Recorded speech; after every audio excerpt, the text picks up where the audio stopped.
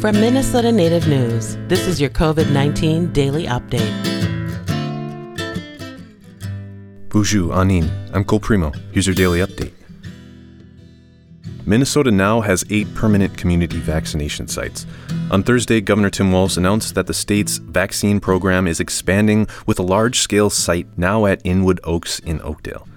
The Oakdale site joins other permanent vaccination sites in Minneapolis, Duluth, Rochester, Bloomington, St. Paul, St. Cloud, and Mankato. State officials say the Pfizer vaccine will be the initial vaccine used in Oakdale. This vaccine is currently approved for those 16 years of age and older.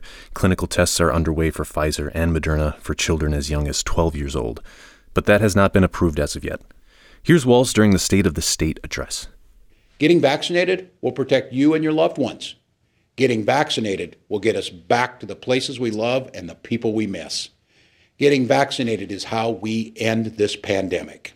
Minnesotans who still need vaccination are being advised to sign up for the Minnesota COVID-19 Vaccine Connector for notifications on nearby vaccine opportunities. Over 2.6 million doses of the vaccine have been administered so far in the state. While vaccination efforts continue to ramp up, health officials are stressing vigilance at a moment when virus cases are increasing and community spread is a growing concern.